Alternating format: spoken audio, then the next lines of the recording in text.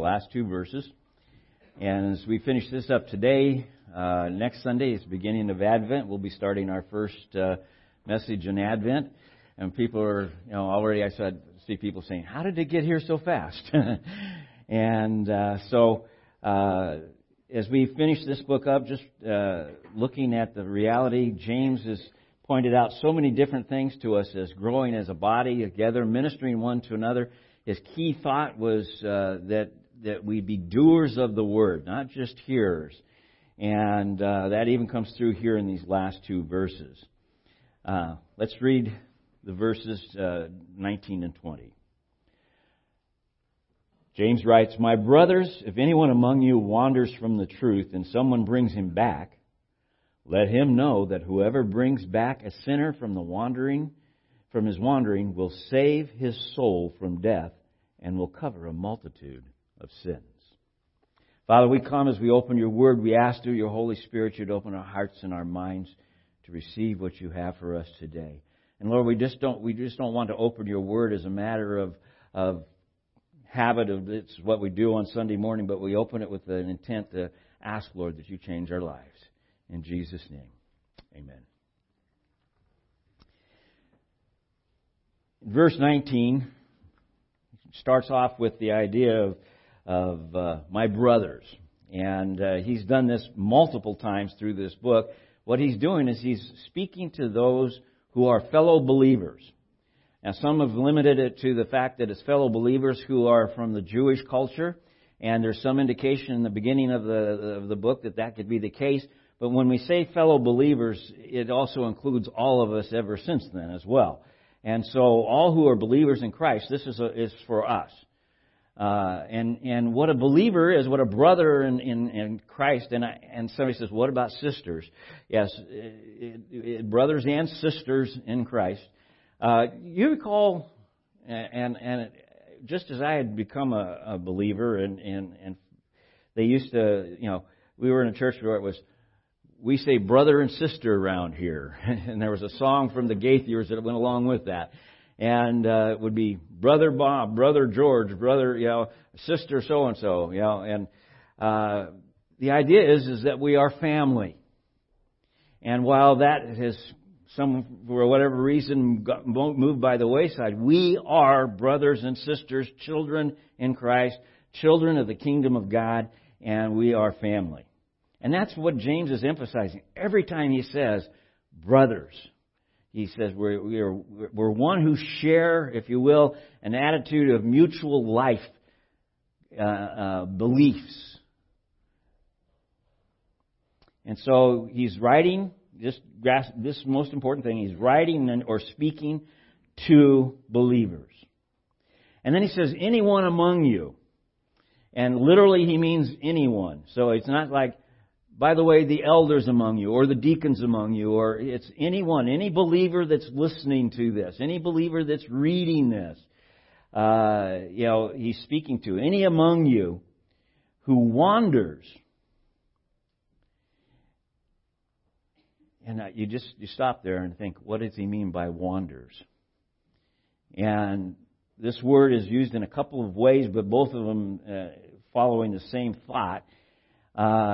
Wanders could be where you've encountered something or some influence that has caused you to stray, or something that is leading you away or causing you to stumble. Okay, that's one thing in the way of looking at wandering. Somebody who's been drawn away, and the other one is one who has gone astray to make about. And the idea really here is to move about aimlessly as though lost. Not sure how to get back. Off course. One lose sight of the shore.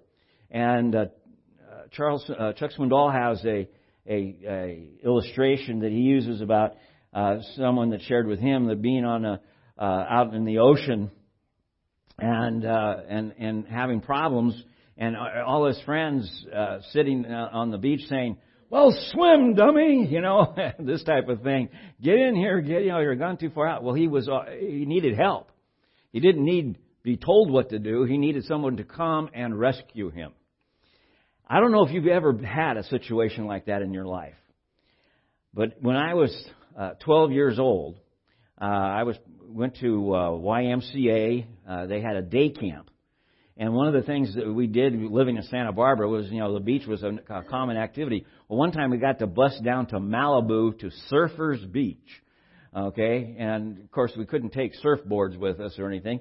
But back then, body surfing was something that was very popular, and most of the kids knew how to do that. But the beach there at Malibu is one of these places. The reason why they call it Surfers Beach is because of the way it's arranged in such a way that the waves come from an angle and they go from way out, and you can get a very long ride. Well, the thing is that you swim out. Well, for whatever reason, the sets were coming further and further out. It was moving the away, and so you get a longer and longer ride. And after you've done that for a while, you don't realize you're 12 years old. You're not thinking about getting tired. And so you're swimming, and you see another one coming that's bigger, better, so you swim a little further and you swim a little further. All of a sudden, you're there, and you've run out of steam. That's exactly what happened. I looked back at the shore, and I thought, oh, my goodness, what am I going to do? And I started trying to float, and the wave crashes over you and tumbles you and all this kind of stuff, and wasn't sure what was going to happen, and I was quite a distance away. And you think about this at this point. If I'd ever told my parents, they'd never let me go back to YMCA. Where are the leaders? Where are the sponsors? Where are they paying any attention? Then all of a sudden, there's a paddleboard that comes up alongside me, and a guy grabs a hold of me, and I had a sleeveless shirt on. He grabbed a hold of me by the back of my shirt and pulled me up, and he said, I've been watching you for a while. I knew I'd be out here before long. And he got me up on his board, and he brought me back into shore. And he rescued me.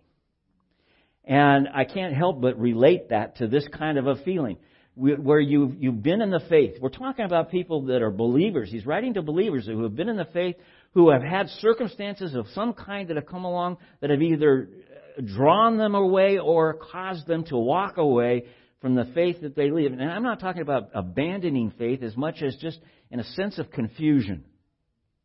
Just not sure, what's going on. Not sure that, I'm sure people in here, maybe some of you have had that point in time where you're saying, well, if this is Christianity, I don't know whether I want it or not. Because of maybe some split in the church over the carpet or some silly thing like that. Those things happen. And the reality is, and I recall one of my teachers in Bible college saying, about going to church. He made the joke. He said church would be, from a leader's point of view, from a pastor's point of view, he said church would be great if it weren't for the people. We all come with our different personalities, our different things, and sometimes there's friction, and sometimes you wonder, do I really want all of this? And the answer is that it doesn't matter where you go, that exists. And why does it exist? Because we live in a fallen world and we live in fallen flesh. And we have human flesh that desires to be served. We'll get into that in a minute. So anyone among you that wanders or strays away, loses sight of the shore, you begin to have that feeling that I'm just lost. Kind of a defeated feeling. What am I going to do? Everything I was thinking over here this way. For some people, the idea was, well, when I become a Christian, because of the way it was presented to them, hunky-dory on the way to glory. That's Stuart Briscoe's phrase, not mine. And the idea is everything is going so well. And there's been seasons of that in my life, especially early in my Christian walk. It was so exciting because there was so many things going on and learning so much. And it was a great time. But there's also been times in my life where there's been difficulties. And you sit back and you think, boy, this is really hard. I'm not sure I want this. Or if I want, or the idea is that I'm done sitting in the front row being a participant. I want to go sit in the back row and be quiet. That was kind of the attitude I had going through school. Was up until I was in my high school years, I sat in the back row where I could goof around and not pay attention. And people were content with leaving you there. We've got to be careful as a church. Be observant. Is there anybody that you know or you can think of that maybe has swam out too far and is in over their head and needs somebody to come out and rescue? And sometimes it's just to come alongside and say, hey, how you doing? And be sincere. Want to know. How many times do we do and say, hi, how are you, and walk away? Maybe somebody was ready to give an answer and thought, oh, So, someone, comes out and he brings this wanderer back. The idea of the bringing this wanderer back, some of your versions say to convert. Bad translation because of the way we understand convert, but the idea is to turn something around another direction. And so the idea of bring him back, turn him back, return him back, lead him back, come alongside and escort him back. Okay, that's the idea. Is to make this happen, it's going to require, if it's something that God has put you in a position where you can see it, you know what's going on, now you have become responsible to do something. And the something is to reach out. I don't know what to say.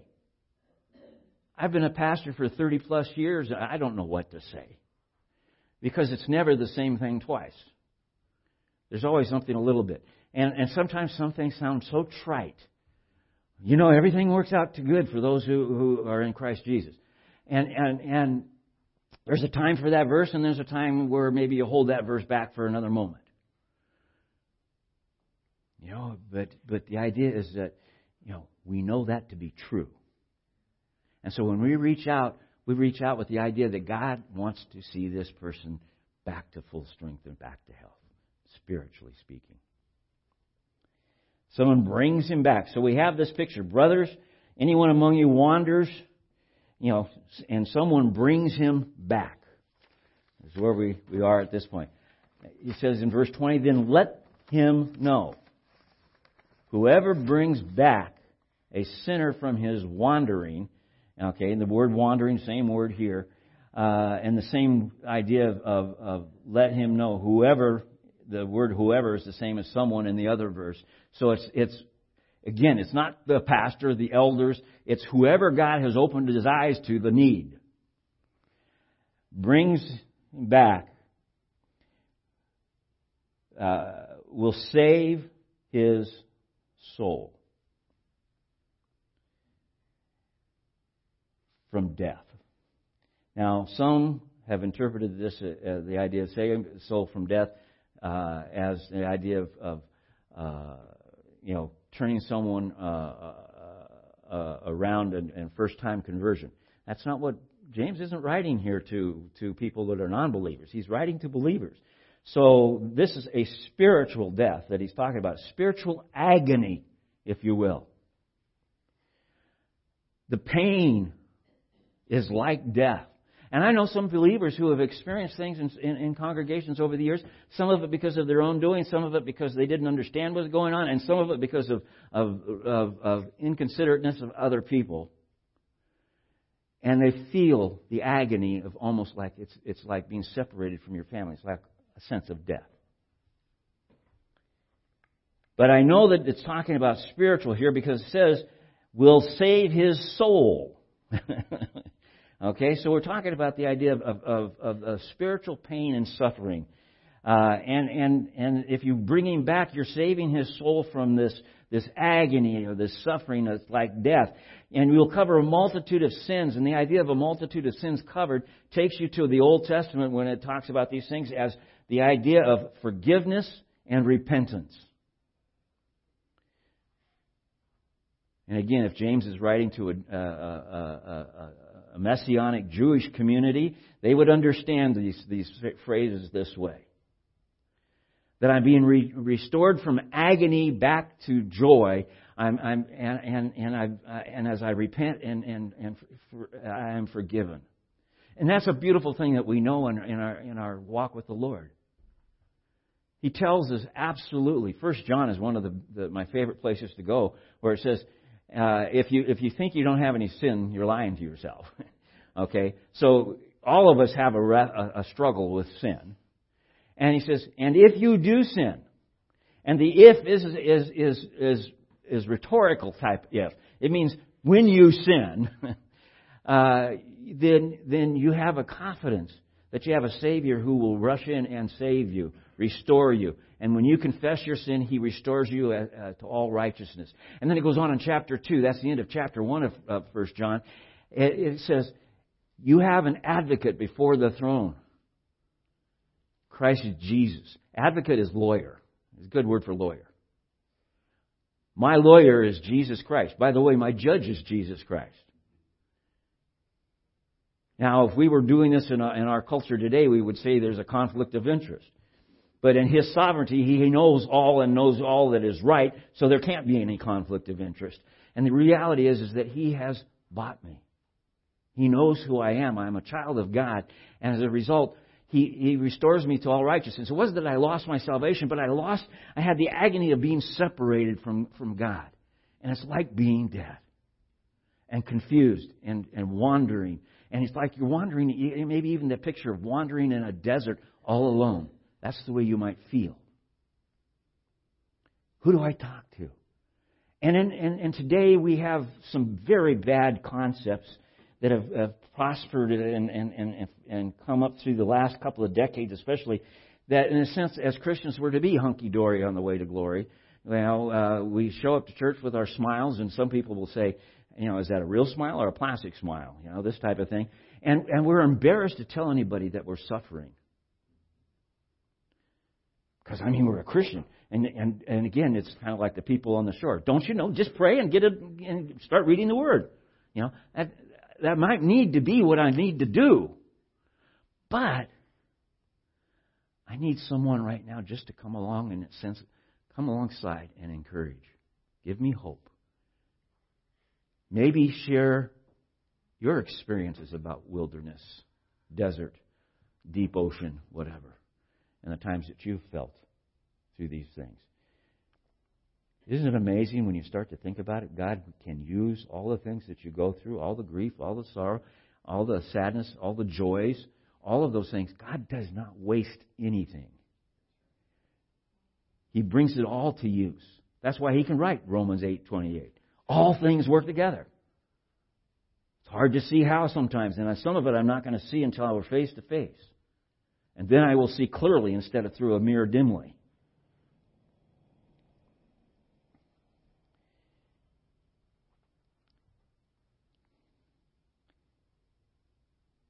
Cover a multitude of sins, wandering, and all of this I'll be restored, and things will go back to a relationship where Christ is ministering to me. And I won't be the same person I was before.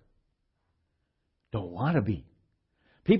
Have you ever had that feeling, if I could only be just like this? And I was thinking of a church that I was a part of in Southern California, over in the valley, and they had these pictures of all down the hallway of great church meetings where there's 300 and 400 people and all these extended families and stuff. And they said, only if we could get back to there. And the thought that crossed my mind was something that a teacher, his name was Dallas Missouri, shared with me. And he says, all of that got you here, where you are. You don't want to repeat that. Why would you want to repeat everything that got you to where you are and you're miserable? You need a fresh start. You need something new. You need a new normal. Okay, and so the idea is to seek God and realize He's taking us beyond where we've been in the process of all of this. Well, as I'm going through this, I have a number of music and worship tracks. I still have one of those MP3 players. And I have a thing that you can still sit it in, and it charges it and plays it. And it's got all, you can go through hymns. Yeah, what's an MP3 player? Yeah, okay. I'll explain it to you later, Brad. But it's amazing that I know that from my kids' point of view. But my grandkids help me program it. And so I've got all these different things. And if I just want to listen to hymns, I've got a track a playlist that just plays the hymns. And this is the Maranatha Music hymns. Some of it's instrumental and some of it's with their choir, the voice choir. And one of the songs is Come Thou Fount. Okay, Come Thou Fount of every blessing. That's as far as I go in singing. And the words are really quite amazing. I had no idea until this last week that there was ever even a controversy about this song. And I'll show you why in a second here. It was written by a guy by the name of Robert Robinson. And I'll conclude that with a little story, a testimony of his that goes with this. But the song is, Come Thou Fount of Every Blessing. Who's the fount? Christ, of every blessing, all the things that He gives. We've sung a song already this morning thanking God for the blessings that He gives us. It's a parallel to that. Come Thou Fount of every blessing, tune my heart to sing Thy grace. Streams of mercy never ceasing, call for songs of loudest praise. Teach me some melodious sonnet, sung by flaming tongues above. Praise the mount I'm fixed upon it, mount of Thy redeeming blood. Here I lift my Ebenezer, and as soon as you say that, everybody's going to Charles Dickens and saying, how does that have to do with this? You know, Ebenezer is a stone of blessing. Go to 1 Samuel chapter 7, verse 10, I think it is, and right in that area. And the prophet Samuel lifts up a stone as to become a monument and a blessing of their victories in battle, and how God has seen them through and delivered them. So it's a stone of blessing. By the way, there are some people that actually will go through a trial and thing, and they'll actually take a stone and put it on their mantle as a reminder of God's deliverance. That's an Ebenezer. So, stone of blessing. Hither by Thy help I come, and I hope by Thy good pleasure safely to arrive at home. Jesus sought me when a stranger, wandering from the fold of God. He, to rescue me from danger, interposed His precious blood. Now that's talking about initial salvation. Jesus sought me, brought me. Oh, to grace, how great a debtor daily I'm constrained to be. Let Thy goodness like a fetter bind my wandering heart to Thee. And somebody's, what's a fetter? It's the same thing as a hobble. It's something that goes around to slow you down and tie you to something or to keep you running away from something. So, in other words, hook me up with You, Lord, and draw me in. And then it says, oh, grace, how great a debtor daily I'm constrained to be. Let Thy goodness like a fetter bind my wandering heart to Thee. Wait a minute, I've already been saved, but I still have a wandering heart, according to this song. Prone to wander, Lord, I feel it. Prone to leave the God I love. Here's my heart, oh, take and seal it for Thy courts above. Prone to wander, Lord, I feel it. Prone to wander, prone to leave the God I love. Now, there's some people who say, but once you become a Christian, you're no longer prone to wander, you're prone to seek after Christ. I'm going to suggest to you that this is accurate. Scripture, several of them, talk about the fact that we are prone to look away from the Lord, and we wouldn't need forgiveness ever again if that weren't the case. So John chapter 1, we could just throw it out. In 1 John chapter 1, we could just throw it out. We wouldn't need it anymore. We're prone to wander. There's something in our nature, in our flesh, living in a fallen world, in what I preface this always saying carefully, Adamic flesh, flesh of Adam, and it's fallen, meaning it has all the desires of the fleshly needs to be satisfied, and some of those things. Many of those things are in conflict with our spiritual needs. And so there's a battle going on. And I believe Romans chapter 7 is very specific about that battle. It talks about it very clearly. Paul makes it an absolute great picture here. I'm not going to read the whole section, but I'm just going to pick up at verse 21 of chapter 7. It says, So I find it to be a law that when I want to do right, evil lies close at hand. When I want to do right, who's close at hand to see if he can redirect me? I believe in a literal Satan who is active in fighting against God. I believe there is spiritual warfare, according to Ephesians chapter 6, where I need to put on my armor to defend myself. And it tells me the gospel armor and my helmet of salvation and my sword, the Word. All of these things need to be a part of my being. And so there is a war going on. And so as I come up to this, as I want to do right, evil lies close at hand. In other words, this is what's right, and immediately in my flesh, I can turn around and say, but I really have been avoiding the Word of God. I really need to get back to that. But I so like the morning show at 6 in the morning. I don't know if there's one called The Morning Show, but I'm sure it's something close to it. And the idea is that I'm torn between the two. And the fact that I'm having that battle already tells me that maybe I've been drifting a little bit in my reading the Word of God, or I wouldn't feel this conflict. Somebody says, how important is reading the Word of God? Please, it's not the idea of a mandate that I read so many pages a day or so many hours a day or so many chapters, read through the Bible in a year type of thing. Absolutely good things to do. Read through the Bible in a year. Not, some of them say read a chapter of the Old Testament, then read a chapter from the New Testament, back and forth, back. I suggest reading it straight through. If you're going to read the Bible in a year, you'll pick up things that you didn't realize. And we were instructed by a young man from Korea one time that was looking for his relatives in the United States because he'd become a Christian and he knew that they were still not Christians, and he wanted to come to the United States and witness to them. And so he stayed with some of our people for a while, and he said, I'll be reading the Word and I'll be over here, and he said, oh my goodness, this goes with that. And it's just simply because he's reading the Word, not because of a sermon, not because of a Bible study, but just simply reading it for the pleasure of reading it and realizing there's all things connected together. It's not really, it's kind of almost a misnomer saying Old Testament, New Testament in some ways, because it's all tied together. I just listened to the testimony, and interesting, it was on I-24. I don't know how many of you get the Israel Channel 24 news, but it's Israel's based news station.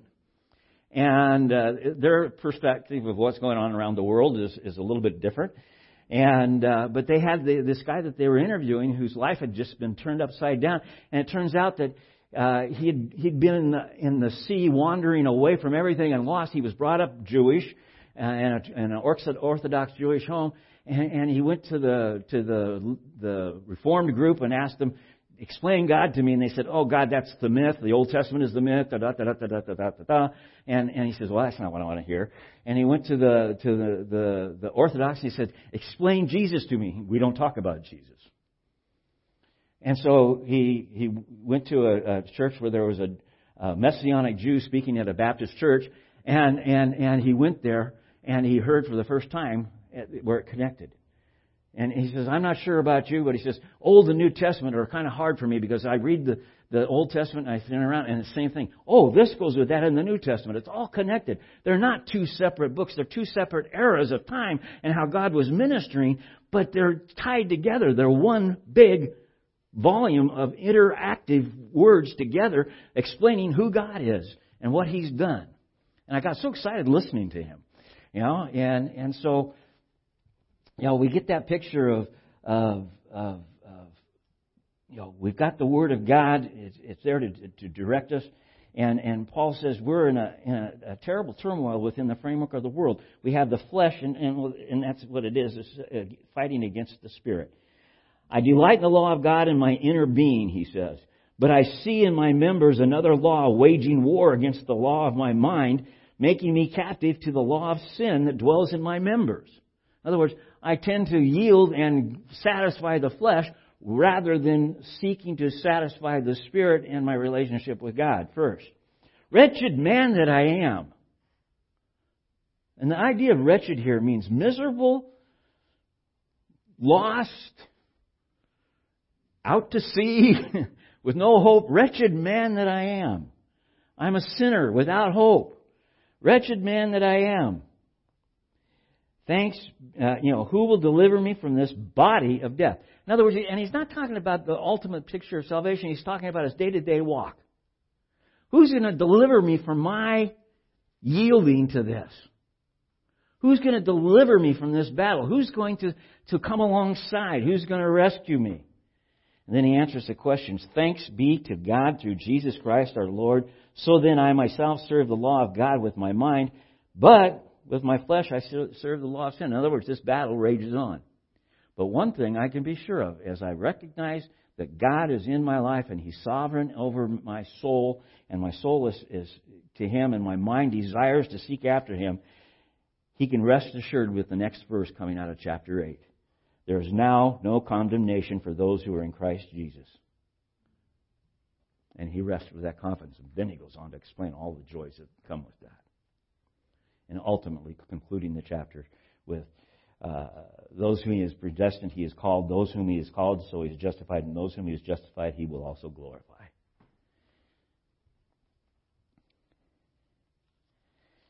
As I was going through this, I wrote down, I am prone to wander. I'm not one for pastoral confessions from the pulpit, necessarily, but there is a reality in that. That song speaks to me.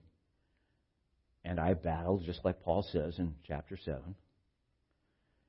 And there are times where I say, wretched man that I am, what can I do? And then it's, oh yeah, Jesus Christ my Savior. I've been trying to fix this all by myself. And maybe God uses somebody in the body. Maybe God uses another pastor and a friend. Maybe He uses God used Pat Boone on a religious program to lead me to Him in the first place, to get that point where I was ready to make a confession. And you know the story, a lot of you do. I didn't care for Pat Boone. I thought he was a goody two-shoes. He took all the raucous rock and roll music and redid it and made it mellow. And I didn't like that. I didn't like his white bucks.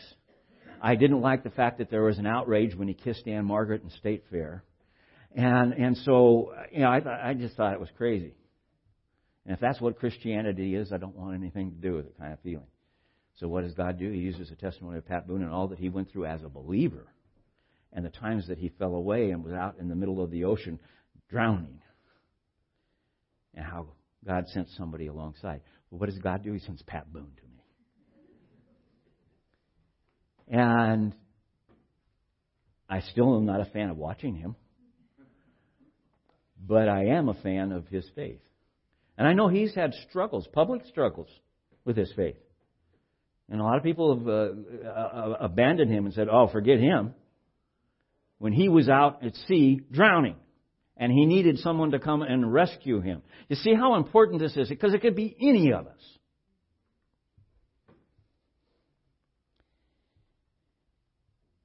Am I prone to wander? Yes.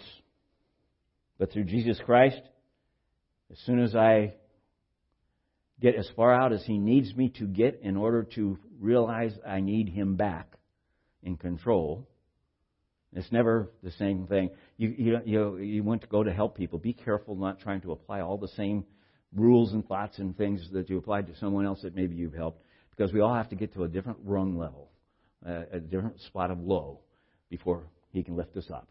And so don't assume. If somebody rejects you initially, don't give up. Just wait for God's timing. It will open. He sends the rescuer. There's an article that I read by Tim Challis, who is a pastor of a Reformed Presbyterian church in Toronto.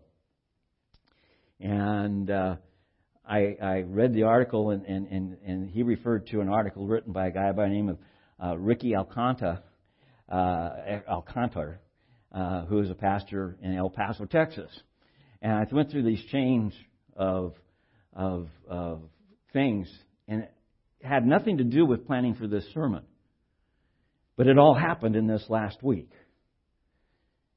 And the article that I ended up focusing on was called Fighting Spiritual Drift. I don't have time to read it all to you because I took too much time on the other stuff. But it's about the song, Prone to Wander, Lord, I Feel It. And I thought, God's trying to get a message through to Bob Hapgood, you know. And I decided I'm going to put you in the same boat. Prone to wander, Lord, I feel it. Prone to leave the God I love. But God, man, I need a call. George, I thought out loud, I need to call George. He's having problems. I need to call him. That song has reminded me of that, is what he's talking about. And he says, oh yeah, well, he hasn't been at church in the past couple of weeks, and he hasn't come to hang out with the singles group. Josh said, well, wait, seriously, George? He's not doing all those things? Yeah, he's not coming. I was used to people missing out on events, but not George. Now, you know that I use the name George because there's not anybody else. And if you're visiting and your name is George, please forgive me. But no one had seen or heard from George in weeks. I'd just come back from vacation, and the weeks before that were filled with final exams and Christmas parties at school, and I was trying to get my bearings again and catch up with how people in the small group I had led were doing. He came to church last Sunday in December. I didn't get a chance to really talk to him, but he seemed fine. Just some issues he was dealing with. Family problems. I figured it was just the holidays and that he'd be back to normal soon. That Sunday was the last time I saw him for 5 months. He stopped coming to church, to the singles group, to our small group. He stopped returning phone calls. He stopped replying to emails. He goes on to explain that finally the conviction fell on him that he needed to go and come alongside him. And the whole article is dedicated to that idea. And he explains, he says, George was explaining to me, he felt like he woke up one morning and didn't want anything to do with God. He didn't want to read his Bible. He didn't want to go to church. It all felt empty for some reason. I found out later that at that time, George was beginning to have doubts, small ones at first, about what our church believed. The doubts grew as he questioned more and more, even questioning God. And then he became distrustful of the people around him and even people trying to help him. And he knew what he was supposed to believe but didn't want to anymore. But he didn't tell anyone because he didn't want to be embarrassed. The Bible started collecting dust on the shelf. The doubts grew. Sin began to creep in. And then he woke up one day and he didn't want anything to do with God. I can do this all by myself. Don't need church. It wasn't that he didn't believe that God was there. Just the way that he had been taught to approach God didn't seem to be working.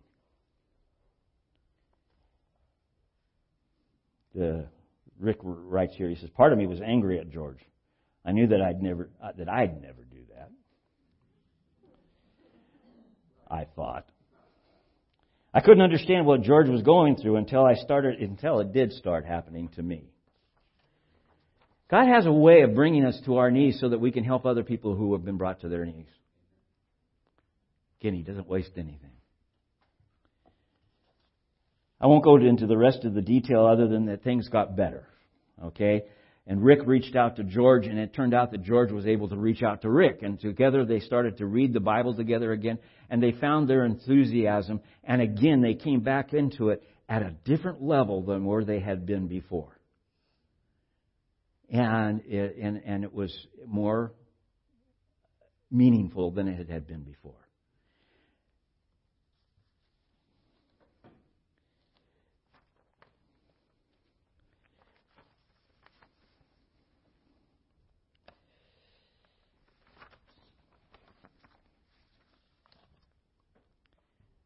second wet whistle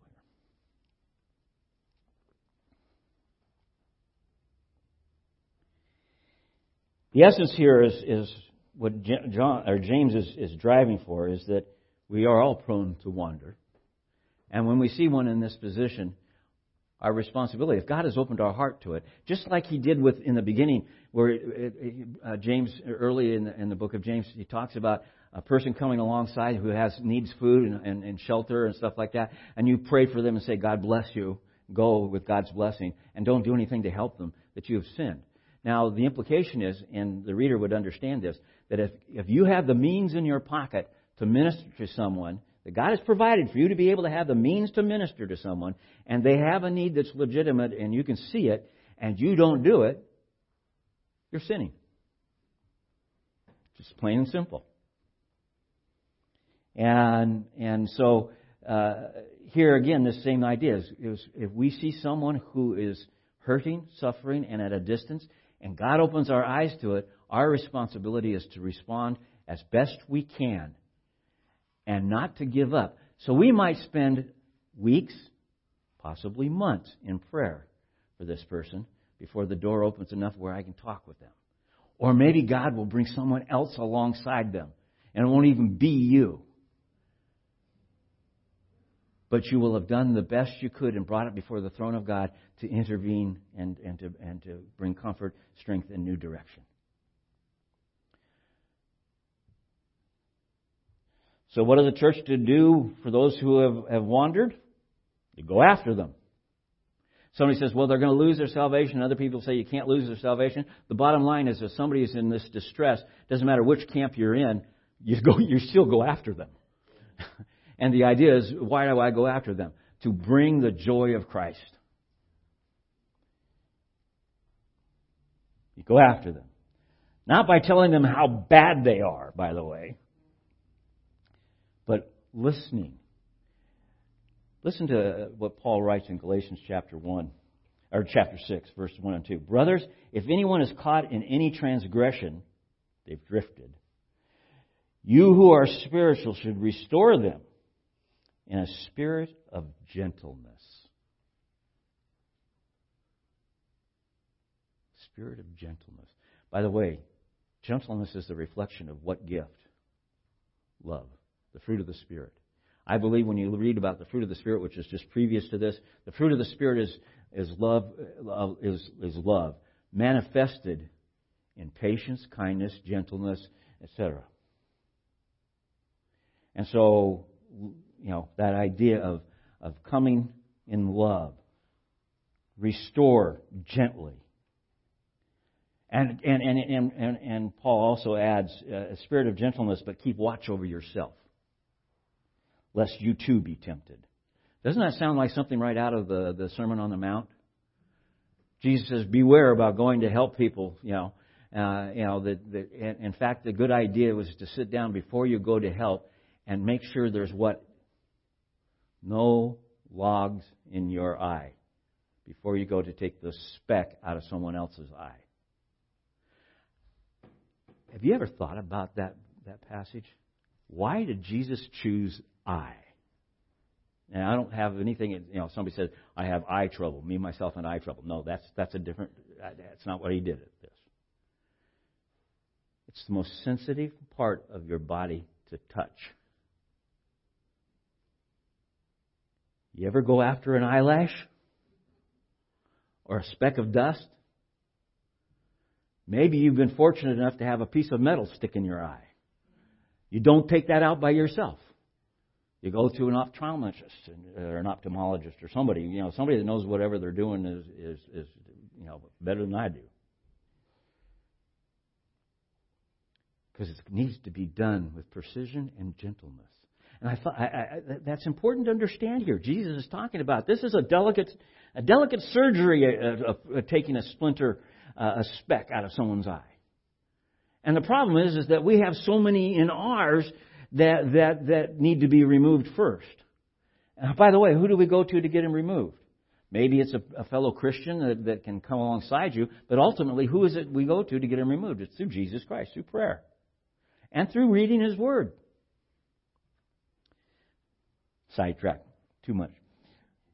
Restore gently, Paul says. And in order to minimize wandering, I need to follow Paul's advice from 1 Corinthians chapter 10, taking my thoughts captive. If I am drawing most of the information and input from the world as to how I decide to make my decisions, then I'm influenced pretty much by the world, and I'm not acknowledging God's sovereignty and His Word. Who should be the primary influence on the decisions I make? The culture of the United States of America, which has changed radically in just my lifetime? No.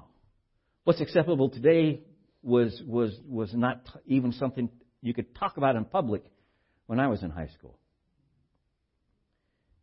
And so we look at this and say, what's the source? I need to take every thought captive. How do I do that? Through being around fellow believers who also believe that this is the Word of God. And by the way, we don't take it lightly here. This is God-breathed. Paul says to Timothy, it's God-breathed. This is the Word of God. He has given us this Word so that we can understand who He is as much as is possible from this side of heaven. And even at our best, we still see dimly. But we long for that day when we see clearly. Maranatha, come soon, Lord Jesus.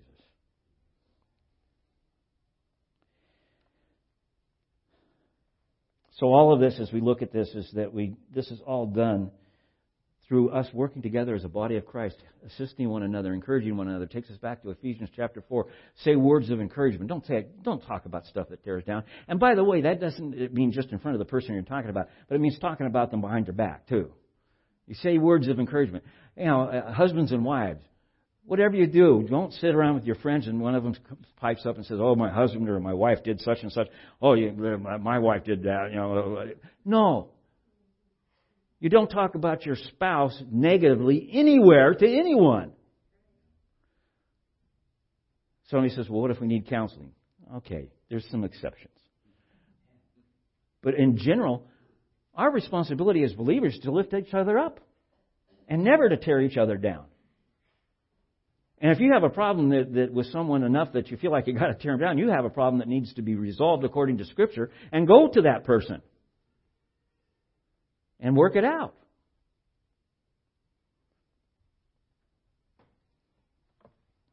And none of this is done in our own strength. Not in my strength, but in Christ who strengthens me. And all of this is possible to come to this conclusion is because Jesus Christ on the cross said it is finished. He went to the cross.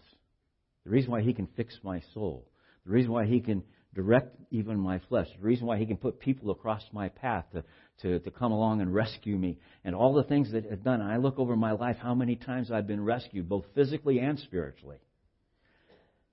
And I'm amazed sometimes. How did that person know? God put him there at just the right time. Even the guy on the paddleboard.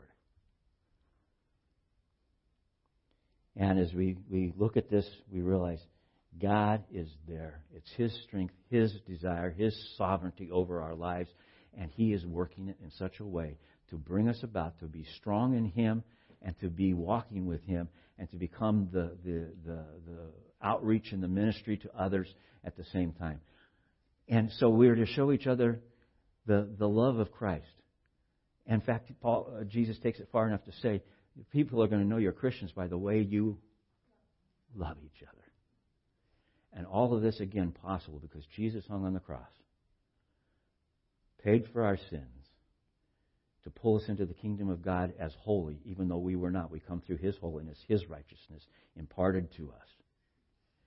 Because of the words, it is finished. And the proof, the bodily resurrection. Notice I said it, bodily resurrection. Physical, bodily resurrection of Jesus Christ on the third day.